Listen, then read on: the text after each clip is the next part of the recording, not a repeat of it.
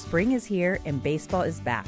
You can't forget the Derby. I love the hats. Do you have yours yet? My hat? I treated myself to a whole outfit. If you want to be able to treat yourself, then you should check out the Nest Savings Account at LGE Community Credit Union, where they want you to reach your savings goals faster.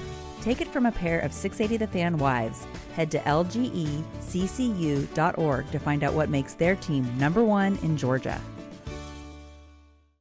All right, folks, now back when making his 7th appearance with me here on the French Lick Resort guest line is 2013 Senior Open champion and now one of the top instructors in the game, and that's Mark Wiebe. Let me remind you a little bit more about Mark's background. He's from Seaside, Oregon, and grew up in Escondido, California. Played his college golf at Palomar Junior College and then transferred to San Jose State. While at Palomar, he was the individual medalist at the 1977 California Amateur, and he won the 1977 Idaho Amateur as well. He was named second-team All-American in 1979 while at San Jose State. That season, he and Don Levin won the Silverado Invitational in Napa, California. He turned pro in 1980 and started on the PGA Tour in 83. Got his first career win at the 1985 Anheuser-Busch Classic when he beat John Mahaffey with a birdie on the first playoff hole. He won again the following year at the 86 Hardee's Golf Classic by one stroke over Kurt Byron, thanks to a birdie on 17 during the final round. Mark matched Bobby Watkins' record as being the youngest winner on the Champions Tour at 50 years and 10 days old when he won the SAS Championship. 2013, like I say, he won the Senior Open Championship at Royal Birkdale, defeating Bernhard Longer on the 5th playoff hole after a final round 66. Later in 2013, he captured the Pacific Links Hawaii Championship in a playoff over Corey Pavin. In all, he's won 8 times as a professional, twice on the PGA Tour, 5 times on the Champions Tour, plus the 1986 Colorado Open. He's now the director of instruction at San Jose Country Club in San Jose, California, and I'm very thrilled he is back with me again tonight here on Next on the Tee. Hey, Mark, thanks for coming back on the show. How are you, my friend? Hey, Chris, how you doing, bud? I'm doing fantastic. Thank you, Mark. So, Mark, as you and I were communicating prior to the show, it's been about 5 months since we got to have you here, but you've had some good news, good stories going on out there in San Jose. Catch us up. What's been going on with you? Well, there's a whole bunch of stuff going on right now. We're absolutely thriving with the inside the ropes in the 70-30 club. The juniors are just doing fantastic. We've talked about this before. What I'm sharing with the kids is not a technique or a theory or something I read about. It's more about learning how to shoot lower, and that kind of involves a lot of stuff. The swing being maybe a small part of that, but the rest of it is course management, game management, short game putting, chipping, pitching, bunkers. That's where you actually lower your score. So helping the kids develop some nice practice habits and focus their time, like the club stands for. About 70% of the time, we try to get the kids to work on short game, putting, chipping, pitching, bunkers, flops, you name it, everything there is to do around the green. And then, of course, 30% of the time we do focus on the range and, swing type stuff. And all I know is when I see these kids going out and shooting lower and advancing in tournaments, and it's kind of cool to see that we're doing the right thing. It's kind of great feedback for not only them, but for us too as instructors to see some of our kids excel in some areas that, maybe even them didn't think they'd go this far, this fast. So that's the funnest part of the job, without a doubt. I know funnest is not a word, but I use it a lot. Anyway, that's kind of really happening right now. School's getting ready to start, so that's all going to change for the kids, and it should. Schoolwork comes first, and their golf will be kind of more late afternoons and weekends. And we got a lot of kids that are getting ready to make some decisions on what colleges to go to, and it's an exciting time around San Jose Country Club.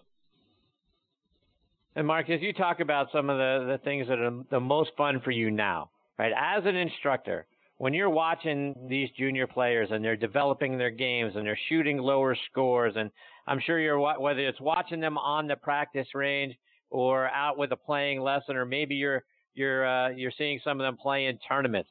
You talk about some of the things that you've seen where you're watching, you go, yeah, that kid, he's got it, she's got it, that's awesome. Talk about some of those victories that you feel now as you're watching and living through some of your students. Well, I think lately, I think I've seen more adversity come up with some of the kids, meaning it might be an unbelievable out of the blue triple bogey on a hole to go from shooting under to over, and how they responded to that and how they could leave that and not take it with them to the next shot, let alone the next hole, because all that does is make it worse. So, but to see them kind of trust that, because we all go through the time that we have a bad hole, and I'm 61. It's hard to shake that. I'm bummed out or mad or something for a while that I just completely botched a hole and turned maybe a birdie opportunity into a bogey or whatever the scenario. You just kind of, it's hard to let that go sometimes. And the juniors don't have much reference to that. So they don't look back and have these experiences about how to deal with certain situations. So I'm trying to help them. It's not really a shortcut, but I'm trying to share with them the different scenarios and how important it is to get mad, get over it. Don't take that with you for one more second. Be into this next shot, this next hole, because this next shot is the most important one of the day. And it continues throughout your round. And trying to have them believe that sometimes, because they sometimes look at me like, you're a chubby white-haired guy. What do you know what you're talking about? And so we have our moments that they see it happening. They see the scenario we talked about, and then seeing them deal with it. And either way, any way they deal with it, just dealing with it is a thrill to watch that. And one of the things you mentioned a moment ago, Mark, is course management. How do you teach the kids to be patient out on the course? And sometimes you just got to take your medicine, right? You've hit a bad shot. You got to take your medicine, make a bogey, walk to the next tee and move on from there. How do you teach them not to let a bogey turn into a double or a triple by trying to play a hero shot, or not to, mess up the course management piece and put yourself into a deeper, worse situation by trying a shot that you really shouldn't? Well, right. There's a fine line there, because you want, I don't care what age you are, you want to use your imagination. And if you see a shot and you know it in your heart and in your gut that that's the shot to hit, it's hard to not go with that. On the other hand, I will tell you this, the better you get with your wedges, a la Tom Kite, the better you get with your wedges is to play a percentage game when you're going up to look at your shot, because every shot has a plan. You don't just get up and hit. You have to, your lie kind of dictates right away. Your lie and swing dictate what your plan's going to be. Do I have a good lie? Is it sitting down on the rough? Is it sitting up? Is it in the fairway? Is it in a divot? Each one has its own plan. So, that's the first and foremost thing. And if you really do play golf this way, and it's so hard, it's so easy to sit here and talk about it, but I know it. I know this because I know when I had success, or anybody I watched have success, this is where they were. They never were bothered. It never bothered them. A bad shot never bothered them. It's like it didn't happen. So I think in their minds, it didn't happen almost. And in my mind, when I was in that level of, it doesn't matter that I hit it over there, because now I'm going to hit it over here and then I'll chip it up and make a putt. What's the big deal? So it's that mentality that if we can get, I'm telling the juniors all the time, if you're the same talent-wise as the one next door to you, you guys are exactly the same, how are you going to beat that person? And the answer is 100% mental. So we spend a lot of time on thoughts and situations and what would you think, and does it matter that you just made a triple? Does it matter that you just made an eagle? Does it matter? Does it change your game plan? Do you stay the course? And then again, each shot has a plan. So, I mean, if we can get this down to where we're really thinking about the game as a game, like if you and I just decided to play this silly game of golf, how would we do it? We wouldn't start off by thinking about swing thoughts and rotate your forearms and make sure at the top the club does this. We'd be trying to hit the ball as straight and far as we could, however we did it. And trying to get that across in this day and age of TrackMan and Flight Scope and Quad Pro and teachers that teach stuff that you go, whoa, you know, that's a lot. So I'm kind of trying to be that guy, I guess. I just teach by my experience and things I've been through. And I tell the kids all the time, this is not something I made up. This is something I learned from people you don't know their names. Ben Crenshaw, Fuzzy Zoller, you know, Tom Kite, Raymond Floyd. I mean, the list goes forever. So Dave Stockton, Hubert Green, these are the guys that taught me how to really play golf as a professional. So I didn't make this stuff up. It's all good stuff. It's great for the kids because they don't have that anywhere. So it's kind of nice to, and then of course I'm a total nag on putting because I felt like, you know, whenever I played good in a tournament or had my wins, it wasn't because I was hitting it farther than everyone else or hitting it closer. It's because I putted better than everybody else in the tournament. So let's start caring about our putting just a little bit more than normal. So that's my big. So there's a lot to get to on what you just said, Mark. And I want to start with you mentioned some of the great players in the history of golf there a moment ago. Who are some of the guys that you played with that bad shots never bothered them? Well, without a doubt, the one I use as an example, even though the kids, some of them know him, some of them don't, but Tom Watson is the best I've ever seen in my life, ever. There's no close second. He is amazing. I mean, I've been out with him when he's hit, every single shot he hits is perfect. And then I've been out with him when there's not a perfect shot even resembled a perfect shot out of his bag. And I promise you, I think the score was pretty close, and so was his demeanor. And I couldn't believe it because, you know, I had watched him before I got on tours. I teased him a little bit and said, hey, when I was a kid, I watch everything about it. Don't miss a beat. And I watched him so many times playing with him, especially, that I just thought he's the toughest guy I've ever seen. I can't believe he's not bothered. And if he is, and how could he not be? Because that was the dumbest double bogey I've ever seen in my life he just made. But it's over. It's over. And it's an awesome thing to watch. I got to tell you, it's one of my coolest stories. I share that with the kids a lot. And Mark, you talked about wedge play and how wedge play can get you out of a bad shot or you save par. Talk about lie and wedge choice and how we know which wedge we should be pulling based on the lie of the ball and you know, where we're trying to chip it up to. How do we know if we got the right one? Well, there's times that you're limited with your choice because let's say if you're in a divot and if there is an obstacle in between you and the hole that you need to elevate the ball, you know, good luck. It's a different plan than if you were sitting really pretty.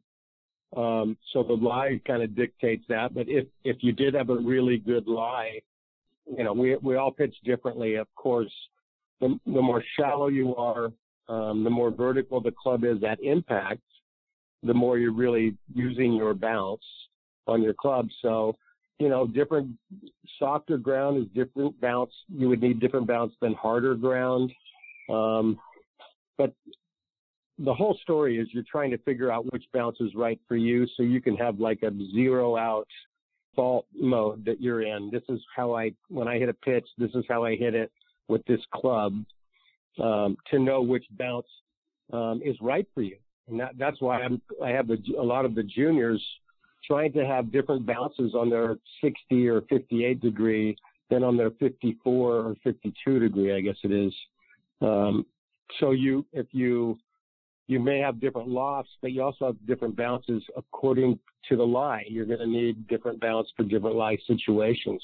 It's hard to pick a generic one because I don't think for each person, if it says 12 and you and I went out to hit pitches with the same exact sand wedge that had 12 degrees bounce, you might think a little differently than I do as that feel, because your bottom might be in a little different spot than mine. So it might be the exact same wedge and we might look semi-similar to hitting the shot, but the bounce will be affected differently by both of us, just the way we come into the ball. That's how individual it is. I can tell you this, I'm a huge believer in bounce. I don't like no bounce. I like bounce on irons, all my irons, not just my wedges. So, Mark, one of the other things you talked about was putting. And I wanted to get your thoughts on putting because I saw one of the great videos that you have out there earlier this summer. I know you were working with your junior students on 4-foot putts. What's a good way for us to make sure that we are more consistently sort of making those knee knockers so we're not kicking ourselves as we walk off the green having two putted from 4 feet? Right. Well, there's a couple things. Mentally, you need to hit the putt like you're trying to make it. You can't wish it in or hope that it goes well. You have to hit it like you're trying to make the putt. That's A.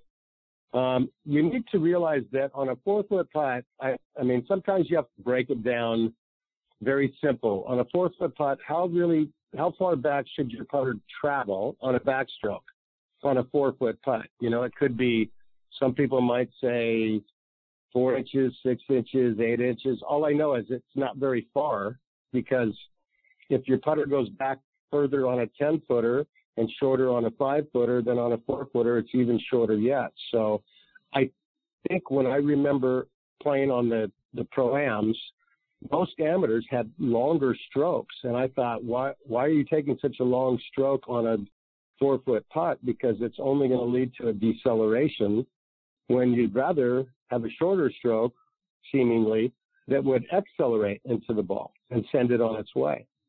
So that would be my first go-to is we don't need a whole bunch of stuff going on a 4-footer. You could take the putter back 3 inches behind the ball, set it on the ground, stop, pause, and then go through, and you'd make it. You could take it back 3 inches, set it on the ground, stop, and then go through, and you'd make a 4-footer time after time. So I think we put a little too much into these perfect strokes that everybody seemingly thinks we have to make, and less into aiming and making contact. Mark, one more before I let you go. And like I mentioned in your intro, you defeated Bernhard Langer in a playoff 6 years ago to win the Senior Open Championship. You won that event on a 2-day playoff. You kind of finished almost in the dark on Sunday, had to go to Monday to win the event, 4 more holes that morning. What was it like sleeping on that lead, knowing you had to get up in the morning and it's sudden death at that point? How do you deal with that? Well, actually, we had played 2 holes, and I talked him into playing one more because I thought this might be my only shot to win. Bernie wins everything. So I thought I better I have a shot. I better take it.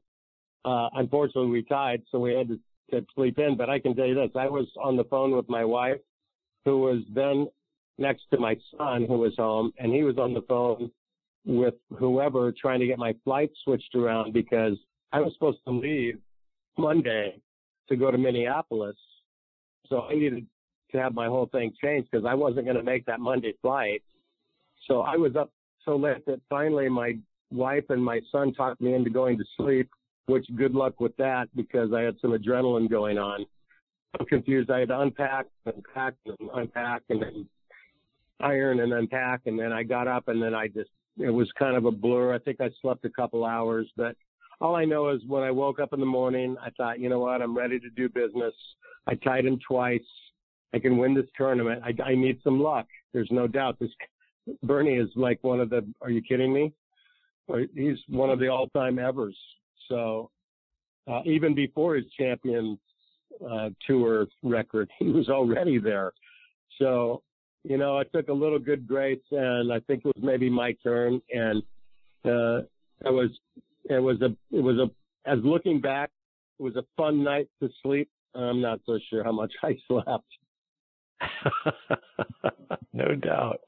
Mark, remind our listeners, how can they stay up to date with all the great things you're doing and follow you, whether it's online or it's on social media? Wow. I'm at the best way to get a hold of me ever is markwiebegolf.com. That's my website. It's got all my emails and things we're doing with the 70-30 Club if you're a junior. Just quickly, just so everyone knows, as much as we love our stay here and have loved our stay, we are moving in about 2 months, and we're going to relocate in Arizona. And as soon as I know, I'm going to take my 70-30 Club, and it's going with me. It's right in my back pocket. And we're going to start a new program down in Arizona. And as soon as I know where that is, I would love to share that with you. So please. I'll be looking to our next conversation for sure. Absolutely. That's exciting news. Good for you. Look forward to having you back on the show, Mark, and talk all about it. That's awesome. Gives me an excuse to get back on here with you. Indeed. Mark, thank you so much for your time, my friend. Always a lot of fun having you as part of the show. I look forward to hearing all about Arizona and having you back on the show again real soon. That's awesome, Chris. Thanks so much, bud. All right. Take care, Mark. All the best to you and your family. That is Mark Wiebe. And again, Mark Wiebe Golf, W-I-E-B-E. MarkWiebeGolf.com is his website. Look forward to hearing all about the move to Arizona and the great things he's doing there. And always so much fun having Mark as part of the show. Hopefully, like I say, we get that news again and have him back real soon. Support for Extra 106.3 comes from Natural Body Spa and Skin Remedy, celebrating their 35th anniversary and offering gift cards in-store and online. You can discover Mother's Day and anniversary presents online at Natural Body Spa and Skin Remedy at naturalbody.com. Spring is here and baseball is back. You can't forget the Derby. I love the hats. Do you have yours yet? My hat? I treated myself to a whole outfit. If you want to be able to treat yourself, then you should check out the Nest Savings Account at LGE Community Credit Union, where they want you to reach your savings goals faster. Take it from a pair of 680 The Fan wives. Head to lgeccu.org to find out what makes their team #1 in Georgia. Hey sandwich lovers, today's your lucky day. There's a whole new way to roll for lunch or dinner delight with Nucky's Hoagies in the Roswell Corners Shopping Center. Now open. Nucky's Hoagies in Roswell is family owned and operated by the Sub-Sisters, Stacy and Shannon, whose love language is food and Nucky's Hoagies, their passion. When you bite into a Nucky's Hoagie, you'll taste the difference. The softest hoagie rolls ever, along with hunger-quenching sandwich combinations. Make Nucky's Hoagies in Roswell on Woodstock Road your new favorite spot for lunch or dinner.